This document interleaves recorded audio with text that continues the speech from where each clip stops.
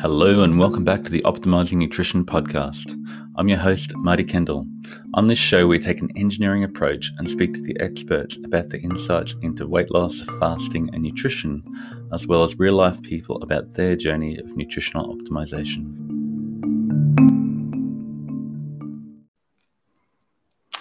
Hello, Dr. Ted Naiman. Great to finally get to chat to you after, I was trolling your Facebook page, Burn Fat Not Sugar, and it's been like 5.5 years I've been trolling you like a bad smell. So yeah, it's great to finally get to have a chat. And like I was saying before, it's like we're sort of separated at birth and got a lot of similarities, been along a similar journey, made a whole lot of similar mistakes and had a similar learnings together. So yeah, it's great to finally have a yak.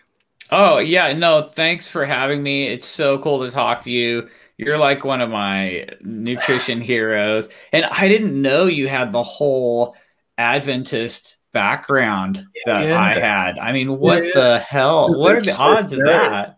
Yeah, we both grew up as SDA, Seventh Adventists, in a vegetarian household. And wow. Yeah, all my rellies work for sanitarium and right. Yeah, anyway, and all the issues that come with that. So I've had to go on a journey to unlearn a whole bunch of things, and we both arrived at a similar philosophy in nutrition. So yeah, it's so interesting. It's almost like we had to just to escape our past. The antimatter comes together. It's like, you know, how the superheroes all have some sort of horrible backstory or something terrible happened to them. We were like vegetarian Adventists. Oh my gosh. Wow. Yeah. That explains it. It's pretty freaky. So yeah, I've been I suppose we've had similar friends and similar influences and made similar mistakes. And most of my posts are like 5,000 word captions to your simple memes.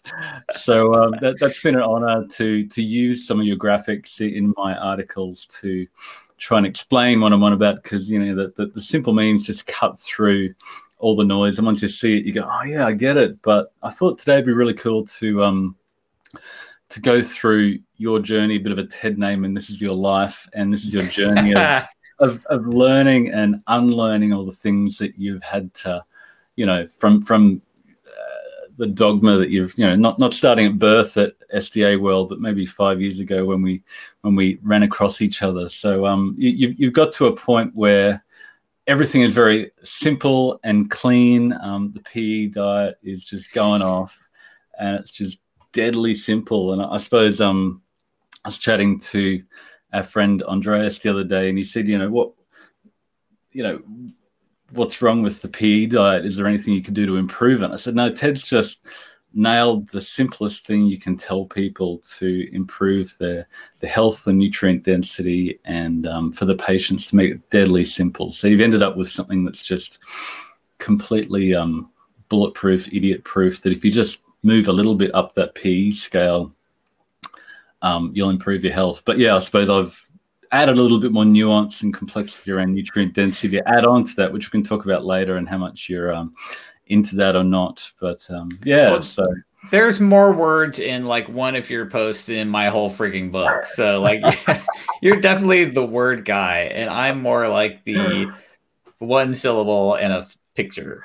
Yeah. So I suppose I've got a few slides here. So I was working through your Burn Fat Not Sugar Facebook page, and you were definitely the low carb, high fat guy, and it was definitely a emphasis on high fat back when keto was, you know, just a baby 5-6 years ago, and we're all going, this keto thing's amazing, and if we just, you know, eat less carbs and we've got less insulin, then we'll all disappear into nothing, into a puddle, and lose weight and be shredded. And I suppose then there was this that I found on your site that you may or may not recognize depending on your memory, but Ivor Cummings back in the day shared my little initial thesis on nutrition. I was trying to calculate the insulin load and insulinogenic calories of my wife's diet to try and stabilize blood sugars and insulin, which was really cool for her and worked really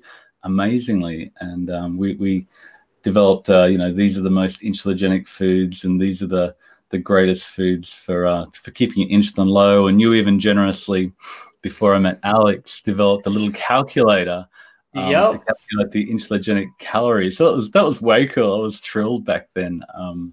But I suppose we learned that there's limitations, and not everybody who drank more olive oil disappeared into nothing, unfortunately. So yeah, that was cool. And this is something that our friend Mike Julian shared with us. I remember way back in the day, and it's sort of a bit of a aha moment that insulin really holds back the flow of stored energy from your body into your bloodstream, and the insulin is like a brake on your system. So I thought that was really cool. So yeah, what do you? I'll shut up and let you comment. And yeah. Yeah. Oh, first of all, I still love this guy and his hyperlipid blog, and I also still can't pronounce his actual. He's just Peter of Hyperlipid to me, because like literally, I've never heard anyone say his last name. But this is Peter of Hyperlipid, the retired veterinary anesthetist from the UK, I think, and he's like a super cool guy. But I did go through. Back in the day, I went through this just super, super low carb, super high fat phase where like I listened to, like I was a Ron Rosedale fan way back in the day. Like I met Dr. Rosedale, and he used to live not too far from me, and I have like a signed copy of his book, and I was such a fan, and I would listen to him, say things like, your entire lifespan and health span can just be summed up as like how much glucose you burned versus how much fat you burned in your whole life. Like that's it. And I actually, for a minute there, I really did get sucked into if low carb is good, even lower carb is better. And then the ultimate is just 100% pure fat. And I was all in on the insulin hypothesis and the fat is a free food, and for a hot 5 minutes there, I was just as bad as anyone, like or worse, or way worse, and I totally recognized that and realized that. But at the time, I just kind of went along with this whole like keto movement that was pretty popular right then. Yeah, I was drinking bulletproof coffee and. Oh, we all were, man. It was like butter and. Yeah, I looked in the mirror and then I was like, oh, geez, that's not quite working for me as well as I hoped. So this is a meme that you shared that I think helped me understand what insulin does. And insulin, like I said before, is that brake on the liver that holds back your fat in storage. So people that are more obese are secreting more insulin, and then similarly, fasting insulin, which is what your insulin that holds back overnight your fat in storage, is related to how obese you are. And when you look at people with type 1 diabetes, I don't think most people who don't have a pet type 1 diabetic to play with and watch all their insulin glucose movements understand that the majority of your insulin, for Moni, 80% of her insulin daily dose is just required to stop her body disintegrating. It's just those little bumps when she eats that raise, and we see the glucose excursion and the insulin excursion after carbs, and say carbs are really bad, but it's that insulin that holds your body fat in storage that you've really got to attack. So that was a really big aha moment for me. I don't know whether you want to unpack that and explain that a bit more for me. Sure. Yeah. So a few years ago, about 5 years ago, I just started researching anything I could find on insulin because I knew that hyperinsulinemia was bad. So I just did this first order approximation where, since high insulin's bad, anything that raises insulin is bad, aka carbs are bad. And that's just as far as I went with it. It was like just a 5-year-old mentality where high insulin's bad, anything that raises insulin is bad, carbs are really, really bad. But then after researching insulin, I realized that the purpose of insulin is anti-catabolism. Insulin's role is to keep everything in storage instead of flooding back out into your bloodstream. And anyone who's had the privilege of working with a type 1 diabetic or being type 1 diabetic or having exposure to type 1 diabetes starts to get that. As soon as you have this insulin deficiency, every stored fuel in your bloodstream, I mean, in your body, just streams out into your bloodstream. You have just this uncontrolled lipolysis where all of your glucose comes out of glycogen storage into the bloodstream. All of your fat comes out of your fat cells into the bloodstream. Your whole body just gets melted down into energy and it floods your bloodstream. What insulin is go through the roof, and which is what we think we want. But right, every fuel just goes crazy, and then you're just peeing out sugar, and your whole body melts down into a skeleton. And what insulin's doing is holding everything in. It's anti-catabolic, and it's doing that by sensing fuels in your bloodstream. And if fuels are entering your bloodstream, it's going up to hold everything in your circulation. That's how it keeps fat from streaming out of all your fat cells. That's how it keeps all your proteins from breaking down. That's how it keeps all of your glycogen from flooding into your system. Insulin is like this wall that's holding everything in storage. And as soon as you're insulin deficient, it all just comes flooding out into your circulation. Now, when you eat something and there's more fuels in your bloodstream, insulin doesn't really necessarily know where that came from. It just knows there's fuels in your bloodstream, so it's got to do its thing, and it just immediately halts lipolysis. And that's what insulin's primary role is. And once you realize that it's anti-catabolic, you kind of get this whole different feel for insulin. And then once you understand the personal fat threshold and the fact that you don't have a good place to store things, then you start to realize why insulin's high all the time in over fat people and why it's so bad. And you get to sort of disentangle chronically high insulin from a lack of storage from acute insulin you get if you just ate some carbs. And they're two totally different things. When I understood that. And just that, when you eat carbs, your body says, hey, I don't have anywhere to store that glucose. Let's raise insulin to shut down the release of lipolysis so we can clear the carbohydrates quickly. Protein's a little bit slower. And fat, the body says, yeah, I can store that. Let's not really shut down lipolysis as much. And it happens over a longer time. But over the fullness of time, everything raises insulin. And the way to attack that is to find a way to eat less in a sustainable manner. Exactly. And it's all about your pancreas is really just a fuel sensor, a fuel pressure sensor. And if fuels are low, glucagon goes up to raise fuels in the bloodstream, lipolysis, glycogenolysis, breakdown of whatever to make energy. But if fuels are too high, then insulin's there halting the release of any stored fuels so you can clear out what's already in the bloodstream. Yeah, and so I think when you had that realization, you came out with this that triggered the low carb community a fair bit, and people went, "Wait up, I need more fat. I can't, I need the fat." But we'll, I think, eventually have a lot of us have been on a journey of unlearning and relearning. So so this, I just love this. I think you need to be an engineer and digest it a lot, but I think this came about when we were chatting in a group and you came up with this and went, wow, that really summarizes everything we're trying to understand about the personal fat threshold and the role of insulin. And so do you want to unpack, I think that personal fat threshold is just, it blew my mind thinking about diabetes and just, metabolic syndrome and hyperinsulinemia. And it really pointed back to the real solution, which is reducing energy toxicity. So do you want to unpack the personal fat threshold and what this little chart means? Absolutely. So every bit of fat that you eat has to be stored somewhere mechanically. Like the actual carbons in the fat have to go somewhere. And you store fat in your fat cells. So you have a certain number of subcutaneous fat cells on your body, and they all have a diameter. They can go from, maybe 20 microns up to 200 microns. And they get bigger and bigger and bigger.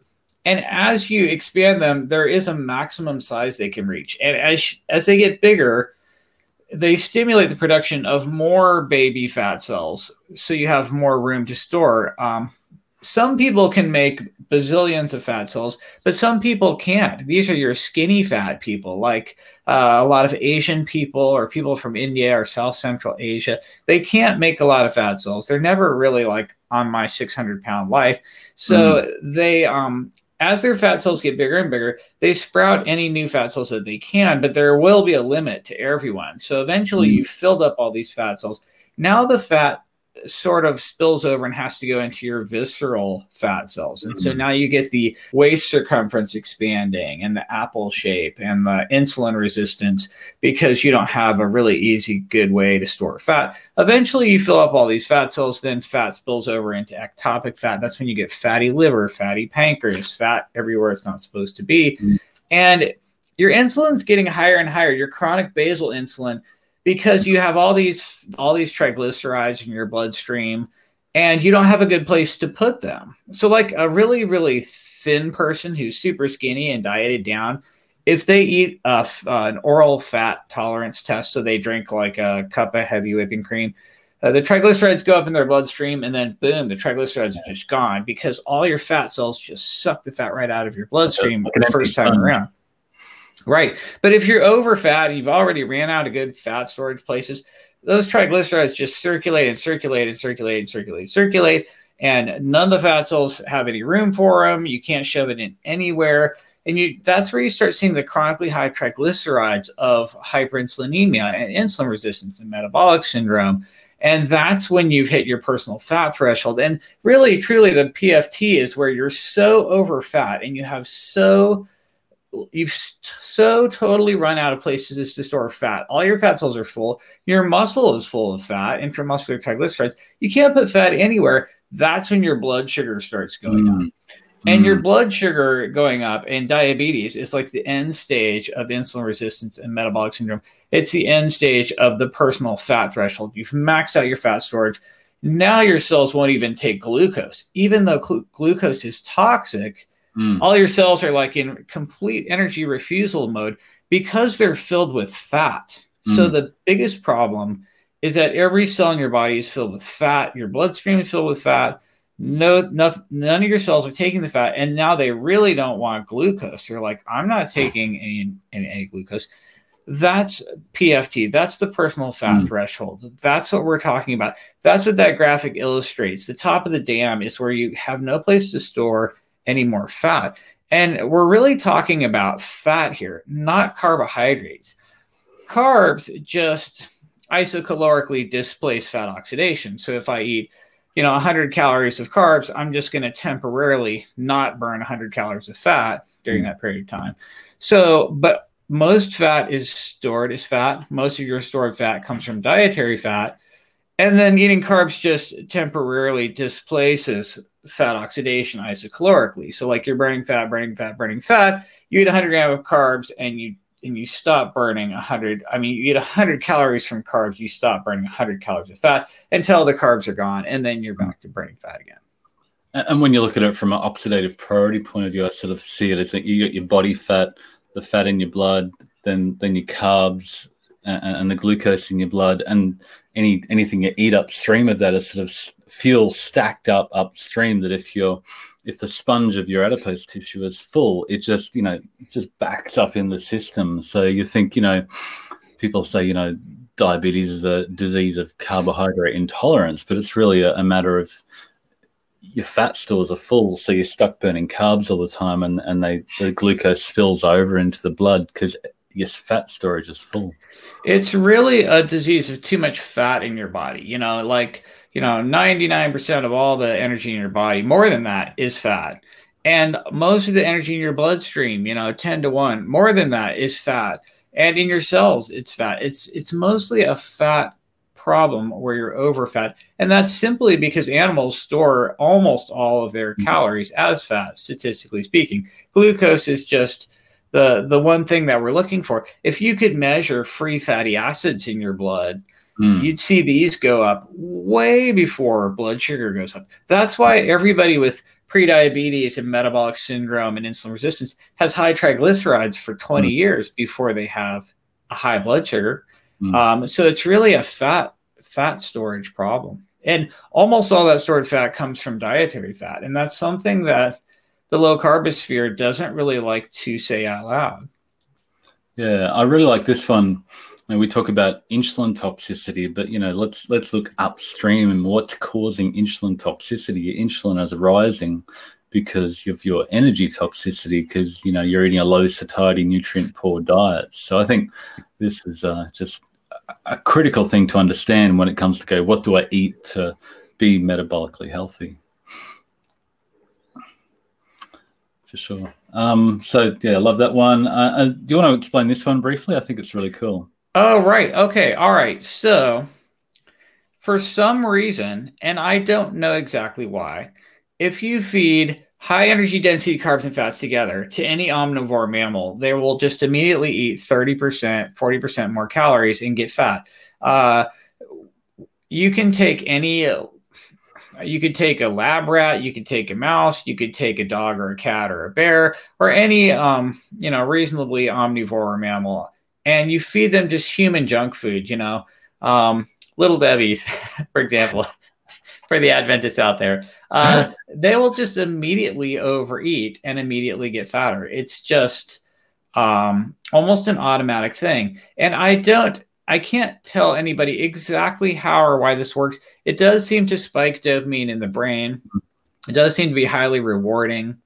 We love eating this energy because we were constantly energy constrained for, the entirety of human existence prior to the Industrial Revolution. Where you couldn't get enough energy in your diet and you're constantly seeking out more dietary energy, carbs and fats. And to have them both together is so tasty and rewarding. Your body knows this is going to help you survive the winter, and you just eat the hell out of it.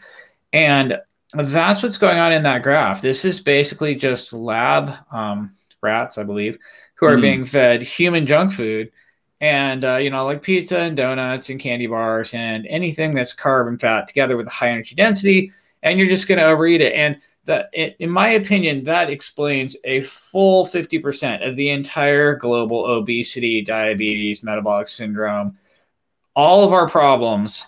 At least half of it is the rewarding nature of high energy density carbs and fats together. They have to be, it can't just be carbs by itself. It can't be fat by itself. It can't be low density carb and fat together. It has to be high energy density carbs and fats together. Some sort of sugar, flour, oil, your shortbread with sugar and flour and butter. You're not going to just overeat sugar by itself. You're not going to overeat butter by itself. But man, you put sugar, flour, and butter together and bake that stuff, I will eat my body weight in shortbread. And that's half of the whole obesity epidemic. And I just firmly believe that. Yeah, this little graphic explains it really well, that, these foods are not available in nature. You get carbs in summer, more fat and protein in winter. But, we've created this hyper autumnal, hyper palatable sort of combination of foods by mixing sugar and flour together. And our friend Sian Foley does a really good job of explaining it and bringing it back to the winter, and that these foods, the breast milk, the acorns and the nuts, were only available for a very short amount of time. And it seems to signal to our body, or those foods are available leading up to winter to enable us to binge eat, basically. And it just signals a hyperphagy that we eat and eat and eat. And once we eat and eat and eat, the insulin raises, and then you've got hyperinsulinemia. But it's because of the food you're eating, not necessarily because of the carbs that raised insulin in the short term. Yeah, and a huge shout out to Foley and his book "Don't Eat for Winter." I mean, nobody has done a better job describing this than he has. So he needs a lot more credit than he gets, for sure. Yeah, no, definitely. So speaking of other influences, I'll just bring my share screen back up. You may recognize this chart. Do you want to explain who made it and how they made it? Yes. These are my favorite researchers, Doctors Raubenheimer and Simpson, in your part of the world. And these guys have been researching protein and the protein leverage hypothesis of obesity for decades. And what they realized is that basically over the entirety of the obesity epidemic, protein percent of the diet has gone from about 14% down to 12.5%. And that's basically more than enough to explain a big percentage of the fact that everyone's overeating. And they also highlighted the fact that protein is the most expensive macronutrient by far. This is a graph of every food in the grocery store based on its macronutrients. And you can see that if you increase fat and carbs in a food, it's practically free. So like, it's all about the protein. The price of a food is just linear with the grams of protein in it. So, you know, you buy your Happy Meal, you buy your hamburger meal, and like large fries, large soda, that's like 10 cents. But you put an extra patty on that burger, it's like $2. So like, it's all about the protein. And that's why protein dilution is purely economic. The economics are huge here. Protein is the most expensive macronutrient by a mile. It's the most expensive to produce. It has a lot more logistical factors, refrigeration and transport and cooking and shelf life. And there's so many things about protein that make it so much more expensive. You know, cereal grains have a shelf life of like 100 years. And refined carbs and fats, like sugar and flour and oil, can sit on the shelf for decades. And basically the profit margin on like a box of cereal is off the charts, but things like meat and things with a shelf life and refrigeration, the profit margin is really low and the cost is really high. Yeah, is it any wonder they want to sell you plant-based burgers and, you know, all the sugar and flour and oil is just so incredibly cheap, but it's so low satiety, low nutrient density all at the same time. It's terrible. And you can draw a map of obesity and a map of poverty, and they just line up completely. And it's just really terrible and kind of sad. Yeah. And unfortunately, like the farm subsidy, big agriculture system just propagates it and supports that in a lot of ways. So we're subsidizing the foods that are the cheapest and make us most obese. So yeah. Right. Scary situation. So yeah, this is essentially the solution to hyperinsulinemia, hyperphagia, energy toxicity, insulin toxicity is to prioritize foods with more protein percentage, higher protein percentage, and try to limit those. So I suppose one thing that a lot of people I didn't get when trying to explain it is that it's not about eating more protein necessarily. It's just a higher percentage of protein. So you don't necessarily have to eat massive amounts of protein to get better satiety, and that may be a bad thing because often comes with, you know, if you eat more butter to get your protein, you're going to be eating a lot of calories. So it's about dialing up slowly, progressively. You keep trying to emphasize that in all your interviews. It's not about going to the 50%, 60% protein. It's just about, you know, are you at 12? Let's go to 15. And if that doesn't work for you, let's go to 20 maybe, and just slowly titrating that up. Right, exactly. And this is actually my favorite study anywhere on anything. This is Raubenheimer and Simpson's amazing meta-analysis of, I think, 116 studies where humans ate ad lib amounts of calories, and they looked at the macronutrients involved and realized that going from the highest ad lib energy intake to the lowest was really just 100% linear about the protein percentage, and the carb and fat had very little to do with it. The fat quantity had almost nothing to do with it whatsoever. It was mostly protein. Very dramatic study. And the highest ad lib energy intakes are at super low protein and high carbs, and the exact opposite for the lowest energy intake, super low carb, high protein. And it's just such an amazing study. I mean, I think this is pure gold. I don't know why. I've read huge articles on obesity in the medical literature, and they'll talk all about all the various forms of bariatric surgery, all of the weight loss drugs. They'll talk all about the gastric balloons and the different crazy devices, and they'll talk about all of this stuff, and nobody's talking about this. It's just crickets, and I just don't understand. It's very I have intentionally not gotten board certified in obesity medicine because I'm disgusted by the fact that you can have a whole obesity week and nobody mentions this shit at all. It's all about drugs and surgeries and devices. And it's like, okay, I can have a bulimia device implanted in my stomach, and they'll talk about that for a whole day at obesity week, and no one's talking about this. I mean, it's just upsetting. Yeah. This is one of my favorites that just explains really clearly what the issue is. It's that combination of fat and carbs together. It's not the extreme carb or the extreme fat. And I love that it's just, so simply you keep on rabbiting on about, you can explain this.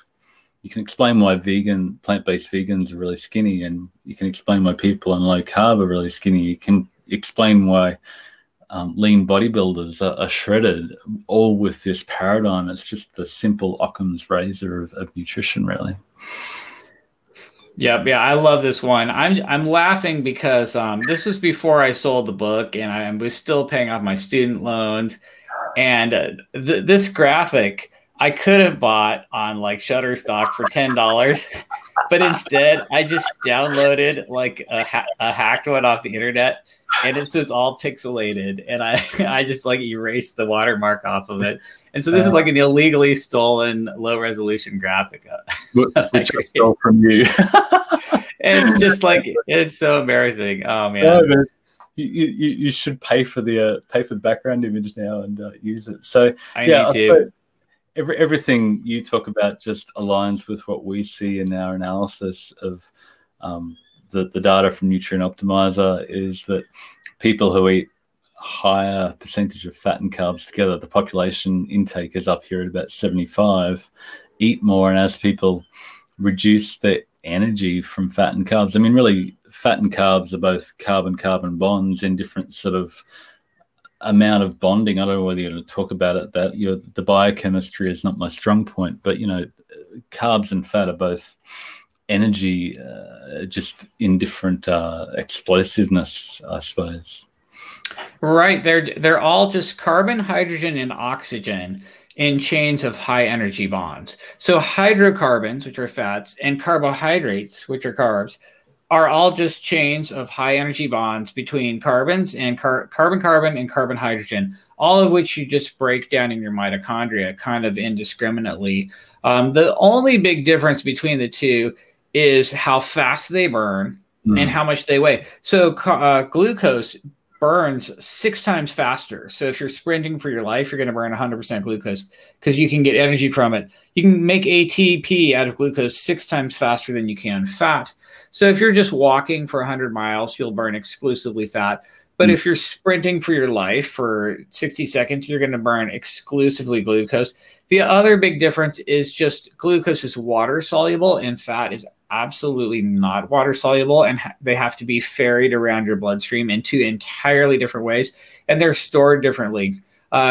Glucose has to be stored as glycogen, which has a lot of water involved with it, and it's very heavy. It's 6 times larger and heavier for the same amount of calories as fat storage. So fat is like super tiny and super light and totally dehydrated with no water and very slow burning. So you're just going to run off that forever and you can carry it around.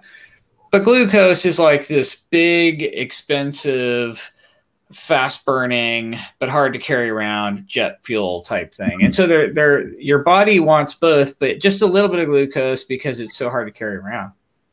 Yeah, so they're both energy, just different forms for different purposes, and yeah, so protein to energy. Hey, so so the bottom line is this is what you need to avoid, and then I love this. Food quality determines food quantity. So the amount what you eat determines how much you eat, and I love that you talk about front loading protein and nutrients, and then sort of topping up.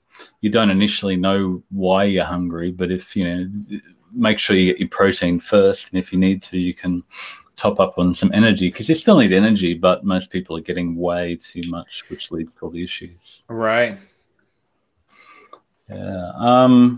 So this is a cool one. I think we both think nutrient density is definitely important. So do you want to explain this? Maybe I don't know if you want to go into the atmospheric carbon. Maybe you can. But yeah, how has nutrient density changed in our food system? Well, basically plants. So plants are autotrophs. They make their own food. Animals are heterotrophs. So we're only alive because we constantly eat other animals or other plants. And so plants are making all the food for all animals. Plants are at the base of the food chain. And plants do two things.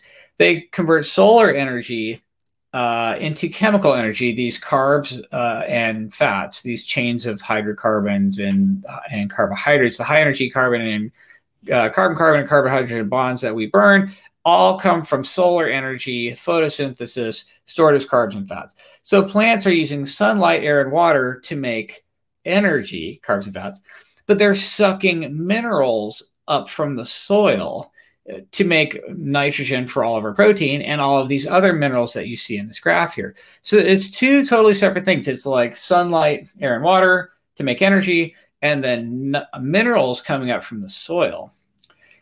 Because atmospheric carbon dioxide has doubled in the past couple hundred years, like 300 years of the Industrial Revolution, plants have way more carbons to make energy out of. So they've made more and more and more energy, but they haven't gotten more minerals from the soil. In fact, after we grow plants, we do this stupid monocropping where we grow fields in the same plants in the same field year after year after year, and 50 years later, all your plant foods have half the minerals that they used to have because of topsoil depletion.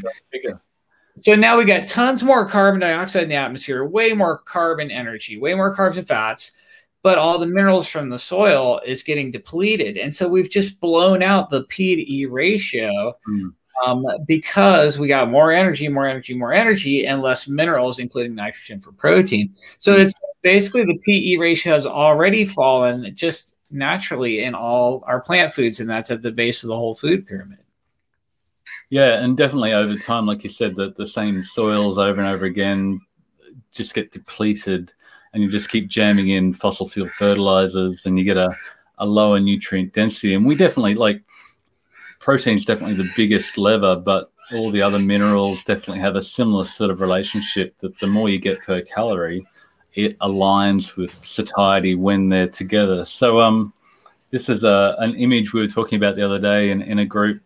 Energy balance is king, macronutrients are important, but then micronutrients is sort of a lower order effect. But from what I see, once you get enough protein, you're getting most of the nutrients you need, and then dialing in your micronutrients is just that fine tuning and the icing on the cake in a way to dial in, optimize your diet. Not that everybody needs to go to the nth degree, but if you're getting your protein, you're getting a lot of your micronutrients at the same time. Right. I feel like protein is the biggest rock in the jar, and all the other rocks are a lot smaller, and then you've got some rocks that are basically just sand.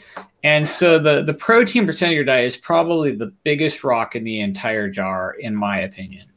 Yeah, no, definitely. And we see that in the data definitely has the biggest effect. If you want to say, I've ranked them all and analyzed it from all our data, and it's crazy. It's just protein percentage comes out at the top of the pile, which is essentially protein to energy ratio. Mm-hmm. So a couple of people had questions on extended fasting. I sort of like this chart. And why is it important to balance feasting and fasting? And what problems do you see with long-term fasting? I will just come right out and say it. I am not a fan of extended fasting. I never recommend extended fasting. I never have recommended extended fasting. I never tell anyone to fast definitely over 24 hours. I actually think probably the sweet spot is more of just like a 16-8 intermittent fast, which helps people get in touch with hunger and fullness and maybe just makes meal times more convenient. But I think that extended fasting is a disaster for a number of reasons. First of all, people get so hungry that they end up eating the higher energy foods first instead of, something with a higher, more protein or nutrient density. I also see with extended fasting, people are losing weight, and then when they go back to eating, they're just eating the same things they were eating before, and they go right back to the same weight they were before. So you're eating. You're not happy with your body composition. You're eating certain foods. Now you fast, lose the weight. go back to eating, gain it all back again. You're still eating the same diet. You have to eat eventually. So you're just displacing down the road. You're just procrastinating eating, but you're still going to eat the same things you ate before, and your body composition will go right back to where it was before. So I see people losing and then gaining the same 5 pounds over and over and over again. I'm 5 pounds overweight. I fast for a couple of days. I lose it. Go back to eating the same things. Gain it right back again. It's like the ultimate yo-yo diet. And then when you're losing, a higher than desirable percentage of what you're losing is lean mass because you're not eating protein. So you're actually losing, maybe 60% fat mass, 40% lean mass, instead of the 95% fat mass and 5% lean mass you'd get if you were just eating nothing but protein and lifting weights. Like if you're just at least eating enough protein and lifting weights, you can slash the energy, the carbs and fats really low, and 95% of what you lose might be pure fat because you're retaining protein, and resistance exercise will basically stimulate the retention of lean mass. So protein and lifting and then just shaving the energy down is the smart way to do it. And that's really P to E ratio and resistance exercise. Then you're going to lose mostly fat, and you're going to have an easier time keeping it off because your lean mass is all maintained and your metabolic rate is going to be that much higher when you're, when you go back to maintenance. So I don't like extended fasting. It doesn't teach people what to eat. Just like not eating it's so easy that nobody even has to learn it, and it's not that helpful, and you didn't learn anything. I mean, maybe you learn how to tolerate hunger, which is probably good, which is, I think, why a little bit of intermittent fasting might be useful. Just getting in touch with the hunger and fullness cues. But it's not a good weight loss plan. I don't recommend extended fasting. I'm not a huge fan. Yeah, I think sometimes people push through their hunger so much that they get disconnected from the true hunger, and then they try to eat normally again with data-driven fasting. We have people just say, I've done extended fasting for so long, I've got no feel for my true hunger. So, they don't know how to eat 2 times a day. And like, it's really hard to get enough protein in 1 meal a day, let alone alternate day fasting or extended fasting. And when you, like you said, when you breastfeed, you're going for the peanut butter and cheese and chocolate, and because you've earned it, and your lizard brain just says, let's go, let's eat this stuff. I deserve this. But because you've got lower protein, you're losing all that lean mass, and metabolically in the long term, probably not going to be optimal. Yeah, exactly. Yeah. So finally, this is your latest summary of everything you've learned in the last 5 years that's triggered the low carb ketoverse. Please explain your view on the carb insulin hypothesis. And I love all these carb insulin hypothesis people. I love Taubes. I love Dr. Ludwig. I love Dr. Lustig. I love all the carb insulin people. And I used to believe in it completely myself. The problem is there's just way too many black swans, right? The standard carb insulin model was that eating carbs raises insulin, and that puts your body into storage mode. And like the really dumb version that I've labeled ridiculous here is that just eating carbs and having high insulin just makes you fat. Now that is completely impossible, because you can, when you store fat, it's a mechanical process. You have to actually have the carbon atoms in fat to store fat. You can't just create fat out of thin air, right? Like, you have to literally count every single carbon atom that's involved with fat. Every time you eat fat, all of those carbon atoms are literally going to end up being stored as fat, except for maybe a few that you don't absorb and they travel through your digestive tract, or maybe a few that are burned while they're in your circulation on their way to your fat cells. But statistically speaking, all the fat you eat gets stored in your fat cells, and you can literally count every carbon atom that you've eaten, and then every carbon atom that appears in your adipocytes. And fat will only leave your body when it's oxidized in your mitochondria and you exhale it as carbon dioxide. And again, you can just count the carbons. I'm eating the carbons from fat. The carbons are being stored in my fat cells. the carbons are being, the fat is being oxidized in my mitochondria, and one by one, you can count all those carbon atoms being exhaled in your breath. And so, like, literally, you can't create fat out of nothing. It's just straight up thermodynamics. So you cannot become fat just because your insulin's high. I could inject you with 100 gallons of insulin every minute of every day forever, and you won't create any fat. You won't generate any fat. You won't get any fatter. It's physically impossible. That's why I labeled that as ridiculous. Now, I think another way of looking at it, just to interject there, well, like people say I can make you fat by injecting you with insulin. And yeah, you can make somebody fat by injecting insulin, because if I grabbed my wife's insulin needle and ran around and jamming you with insulin all day, your blood sugar would drop because your lipolysis would stall. You get really hungry, reach for the jar of peanut butter and donuts and eat a whole lot more.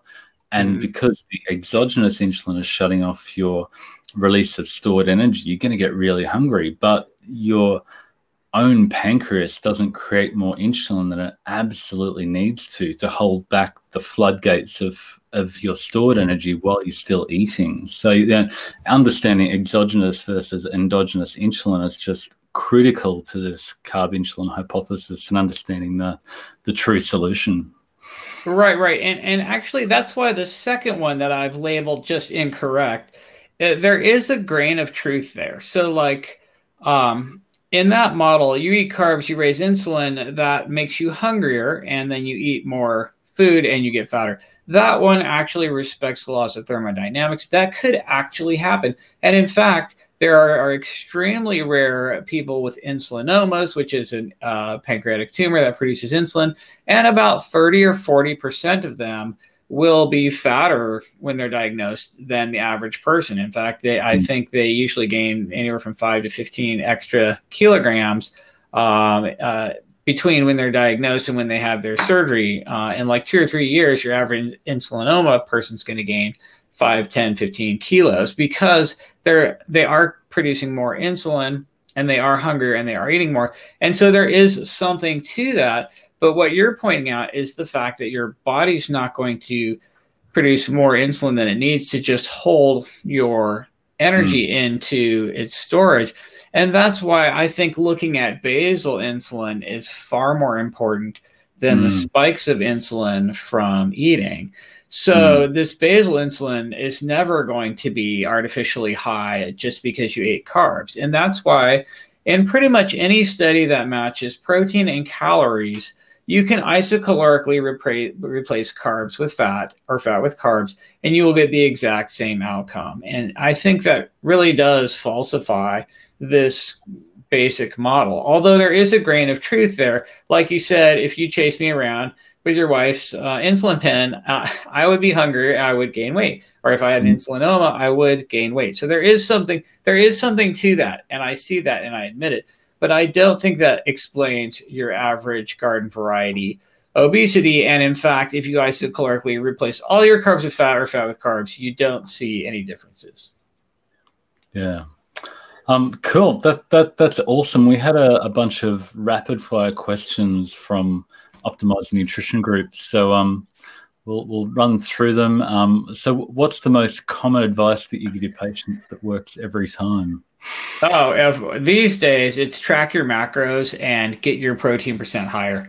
So I honestly think that if you told someone whose goal is fat loss and recomposition to get their protein percent of calories to 30, 40%, if you really want guaranteed success, if you get your protein to 40% of your calories, you are going to have recomp, and you are going to reverse your diabetes, and you are going to have fat loss. And that's probably the single biggest lever in the box. It's probably the single biggest rock in the jar. It's probably the one thing that's going to make the biggest difference for most people. And it's simultaneously increasing satiety per calorie and also reducing that high energy density carb and fat together thing that makes everyone overeat. So it's just a win all the way around. Plus, all of your data has really amazingly demonstrated how well nutrient density tracks with protein. And so it's like a triple win. You're automatically getting protein satiety, increasing satiety per calorie, increasing micronutrient density, and reducing the high energy density carbs and fats together. So if there's just one thing I could tell everyone to do, it would be make protein, 35, 40% of your calories. It's just like hitting a win button. You literally can't lose doing something like that. Yeah, definitely. And so how long do you generally get people to track for? You don't want them to track forever to count calories. It's just a short-term thing to recalculate. Right. I think everyone should temporarily track what they're eating because it's mind-blowing. Like, you just don't realize how much abject garbage you're eating. Like, I have so many patients who are like, oh, I barely eat. I only eat like 800 calories a day. I just have such a slow metabolism. I've never been able to lose weight. I eat healthy. I eat chicken. I ate chicken just last month. It's like, but when you actually track what you're eating and you actually look at every single thing you eat, most people are just eating just little bits of abject trash all the time. And their macros are horrible and their nutrient density is horrible and their protein percent is horrible. And I think that really explains the outcomes we're getting in most people. And you just don't know until you track that stuff. And then once you track it, it's like a skill. Like eating to get lean and stay lean is a major skill you have to learn. Just like you have to learn how to do deadlifts, or you have to learn how to do pull-ups, or you have to learn how to do all this stuff. And eating in a way where you're just going to automatically be successful is a learned skill. And at least temporarily tracking your calories and your macros is super important, and everyone should do that at least temporarily. I don't think anybody has to track long term. I sure don't. Nobody has to. But you have to learn how to do that temporarily just to know what the hell you're actually eating. Yeah. It's amazing how powerful just that self-reflection, and once you're actually entering it in, you go, okay, I do eat that. And you have to admit it to yourself. And often when people track, they eat a whole lot less because they're just observing what they eat and they think before they eat it. I mean, it was mind-blowing to me because I was like, holy crap, before I would have just eaten this whole thing, and that's like 1,000 calories of nuts or some shit like that. Like I was, once you track, it's really, really eye-opening. So advice to someone just starting on their journey, do you have anything other than PE? So basically the two things for me are track everything you're eating, so you know what the heck you're actually eating. And then number two, if you want to pull on the biggest lever, if you want to pick the lowest hanging fruit that there is, it's protein percentage. So what do you eat every day? What are the 5 things that you eat most often? The 5 foods that I eat most often? Oh, eggs are definitely really high on the list. I eat a ton of eggs. I eat a lot of eggs. I eat a lot of salmon. So I live in Seattle, so you almost have to eat salmon here. But I eat a ton of salmon. That's definitely in very heavy rotation. I eat a lot of sort of low carb, low fat dairy, whey powder, Greek yogurt, that kind of thing. Yeah, cool. Low fat cheese, low fat cottage cheese, low fat plain Greek yogurt, whey powder. So it's basically low carb and low fat dairy, eggs, salmon, ground beef. I buy just the leanest ground beef I can get. Like anything that starts with a 90% or something leaner ground beef, and I eat the hell out of that. That's probably more than 5. I eat a lot of berries. So one of my biggest carb sources is berries. So I eat a ton of those. So it's just lots of basically ruminant, eggs, seafood, berries, and low carb, low fat dairy. Cool. What's your daily eating routine? Do you have a window particularly that you try to work to? I usually do a 16-8, and I'm not super rigid. I just eat when I'm hungry, but it tends to just sort of coalesce down into a 16-8 with 2 major meals and maybe a snack in the middle. And I tend to eat later. I'm just not as hungry in the morning, so I tend to backload those calories, and I'll mostly eat lunch and then like a snack and then dinner, sort of a later, basically a backloaded 16-8. So you try to prioritize your protein earlier in the day and then like fill up on energy later on? Right. The first meal might be just nothing but protein. Like I will literally eat just chicken breasts or the leanest beef you can get, or something that's extremely boring and protein. And I try to really get all that protein in that first meal. And then I also start with protein at subsequent meals as well. And then I kind of eat energy dead last. I tend to eat carbs dead last. Like the first meal of the day for me is just protein and fiber, and it might be just like fish and salad. It might be chicken breasts and some snap peas or something like that. It's just really just a lot of protein and maybe some fiber. And then carbs tend to be dead last for me, almost like a dessert. Like I'll eat a bunch of berries or apples or fruit or plain popcorn or something like a dessert at the very, very, very end of my day. And I find that the satiety per calorie I get from those carbs then is huge. Versus if I eat carbs first thing in the morning and like no protein, I find myself just eating carbs all day long. I'm on this roller coaster.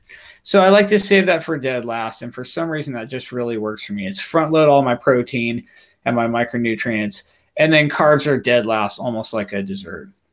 Yeah, cool.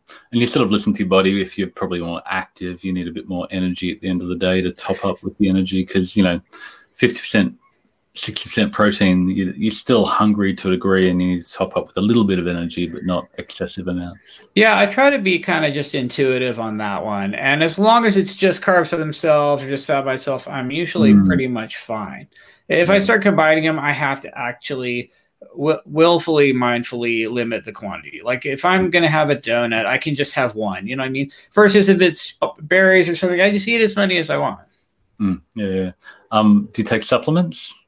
No, I don't take any supplements at all, unless you think that whey powder is a supplement, and then I guess I do use that. Yeah, although whey powder, whey protein is sort of pre-digested, so if you're not as active, it may not be as satiating. But if you're active, then yeah, it's definitely a good way to pack in some more protein. Thoughts on biohacking? Biohacking is basically crap. Like. So I hate biohacking.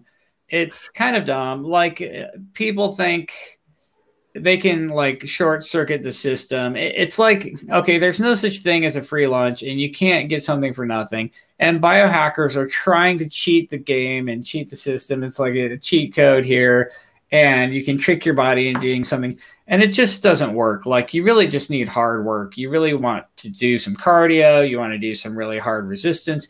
It should be painful and you should be uncomfortable and you should be pushing your way out of your comfort zone. And there's no quick, easy fix or hack or biohacking is, I can't stand it. I love it. And how do you motivate clients that struggle to comply fully? Like, do you encourage progress over perfection? Do they tend to get there if they build tiny habits? Or how do you approach the psychology with your patients? Oh, okay. So honestly, a lot of what I've learned or know about this, I owe to my wife. So my wife is this amazing therapist and coach. So she's a licensed therapist and does coaching. And I've just kind of watched her. But what I've learned along the way is you have to understand, first of all, you have to find out what's important to people. It's like, okay, what motivates you? What's important to you? Is your family important to you? Is having a good quality of life important to you? Is looking good naked important to you? What's important to you? And then you got to pull them back to the big why, what my wife calls the big why. It's like, why are you doing this? Why are we even talking about your weight? Why are you trying to be healthier? And how does that tie into what it's important to you? Is it important that you're super healthy so you can still be here for your kids and your grandkids, 50 years from now? Is it, so you have to find out what's important to people, what's their big why, and then keep reminding them of that. And then it's all about like baby steps and it's like, okay, so it's important to you that you're healthy so you're there for your family. And that's why we're here working on this. And so what's one little thing? What's your very best next move to get to where you want to be? It's like, how can you be 1% better today than you were yesterday? Are you just going to do one push-up? Are you just going to eat one chicken breast with one of your meals? I mean, these are tiny things, but it's like a move in the right direction, and it just gets the ball rolling, and some momentum going. You know what I mean? And then it's also about finding out what people like and what they're good at. It's like, okay, you're not exercising. Is there a type of exercise you like? Is there a type of exercise that appeals to you or that you're good at? What's one thing you could do right now to make that happen? So like you like walking, maybe you should get a Fitbit or a step counter and see if you can hit 20,000 steps in a day. You know, how cool would that be? Maybe you should track it every day. Maybe you should challenge yourself. You know, maybe you should write these down and graph them out. It's like, find out what people like, find out what they're good at, nudge them in this direction, make sure they're motivated by what's driving them and what's important to them. And then it's just make every day like a 1% better than the day before. It's just like better and better, you know, and you want to make tiny changes that are sustainable. It's something that you can do long term. You have to like it. You have to enjoy the process, and you have to be constantly motivated by your big reason for doing it. Yeah, I'm reading BJ Fogg's Tiny Habits at the moment. He's all about, making, make it as small as possible. That one push up, that, like I say, let's walk 1,000 steps today. And if you do that consistently, amp it up 1,100 steps tomorrow. And, and the importance of celebrating and feeling good about that one thing you did, and that reinforces it and keeps it going. So, yeah. So where do you want to see the nutrition space if you had a dream go? Where would, what's next in the nutrition world in Ted's dream? You spent a lot of time doing that, so you must have a hope for the nutrition world. So my goal is to get the low carb people and the low fat people to realize that they're really just on the exact same. I mean, they're really two sides of the same coin. They're really all about team anti-high carb and high fat together, and they're really about higher protein percent, higher nutrient density. So in my opinion, the two big evils that are driving the entire global diabetes epidemics are the refinement of carbs and the refinement of fats together, which drops satiety per calorie. It makes you want to eat more, or it dilutes that protein and minerals so you're still hungry, or both of these combined. And so it's really all about high carb and high fat, refined carbs and refined fats. That's the problem. And the low carb and low fat people, they don't see it. They're like down in the trenches and they can't see over the wall. And people like yourself are like way up here. Like you have this like 50,000 foot view and you're just looking down on them like peasants everywhere, arguing about carbs versus fat. And it's really, I want to see that go away. I want to see everyone be like, oh, wait, if you're really focusing on protein percent and nutrient density and protein and fiber and satiety per calorie, that's kind of low carb and low fat. And it's a little bit stupid to just like constantly. I would like to see plant versus animal go away.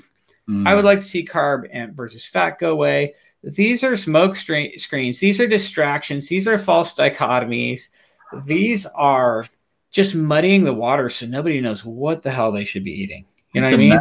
Distraction from the essence of the truth that'll actually help you. And it really serves to everybody who can make money out of the current system, but it doesn't help people move forward towards. I know. Like you'll post this amazing meal with like fish and salad, and then the vegans are like, oh, you can't eat fish. It's like TMAO, and you're going to have an instant heart attack. And then the carnivores are like, I'm not going to eat that salad crap. I mean, that's just like, that's what my food eats. Oxalates. Right. And it's just super distraction, I think. Yeah, that's great. Anything else you wanted to add? This has been, somebody said this is like a Marty's dream come true. So yeah, it has been so great to chat to you. And thanks for all the influence and guidance and mentorship and example you've set both nutritionally and, getting out there. And I've tried to change my life, being more active and higher protein percentage, and it's really helped me. So thank you. So anything else you wanted to add? Well, just I love your work. I love everything you do, and I feel like you and I are really super closely aligned, kind of on the same arc. And so just keep up the good work, man. You're very inspirational, and like the amount of content you pump out is just mind blowing to me. I'm like, whoa. More content. Well, and I just love everything you do, and I follow it all. And so just keep doing what you're doing because it's good stuff. Oh, cheers, dude. I think one final graphic is shameless plug for the PE diet. Great book. I made my wife read it, and she went, "It's like reading your stuff, Marty." I went, "Yeah, Ted and I've been doing this together for a while." So right. Yeah, it's awesome and just simplifies it to the essence. My stuff goes into a lot of data and nerdy stuff, and your stuff touches on the, biochemistry a little bit more than mine, but they're definitely very aligned, and I can't recommend your gear enough.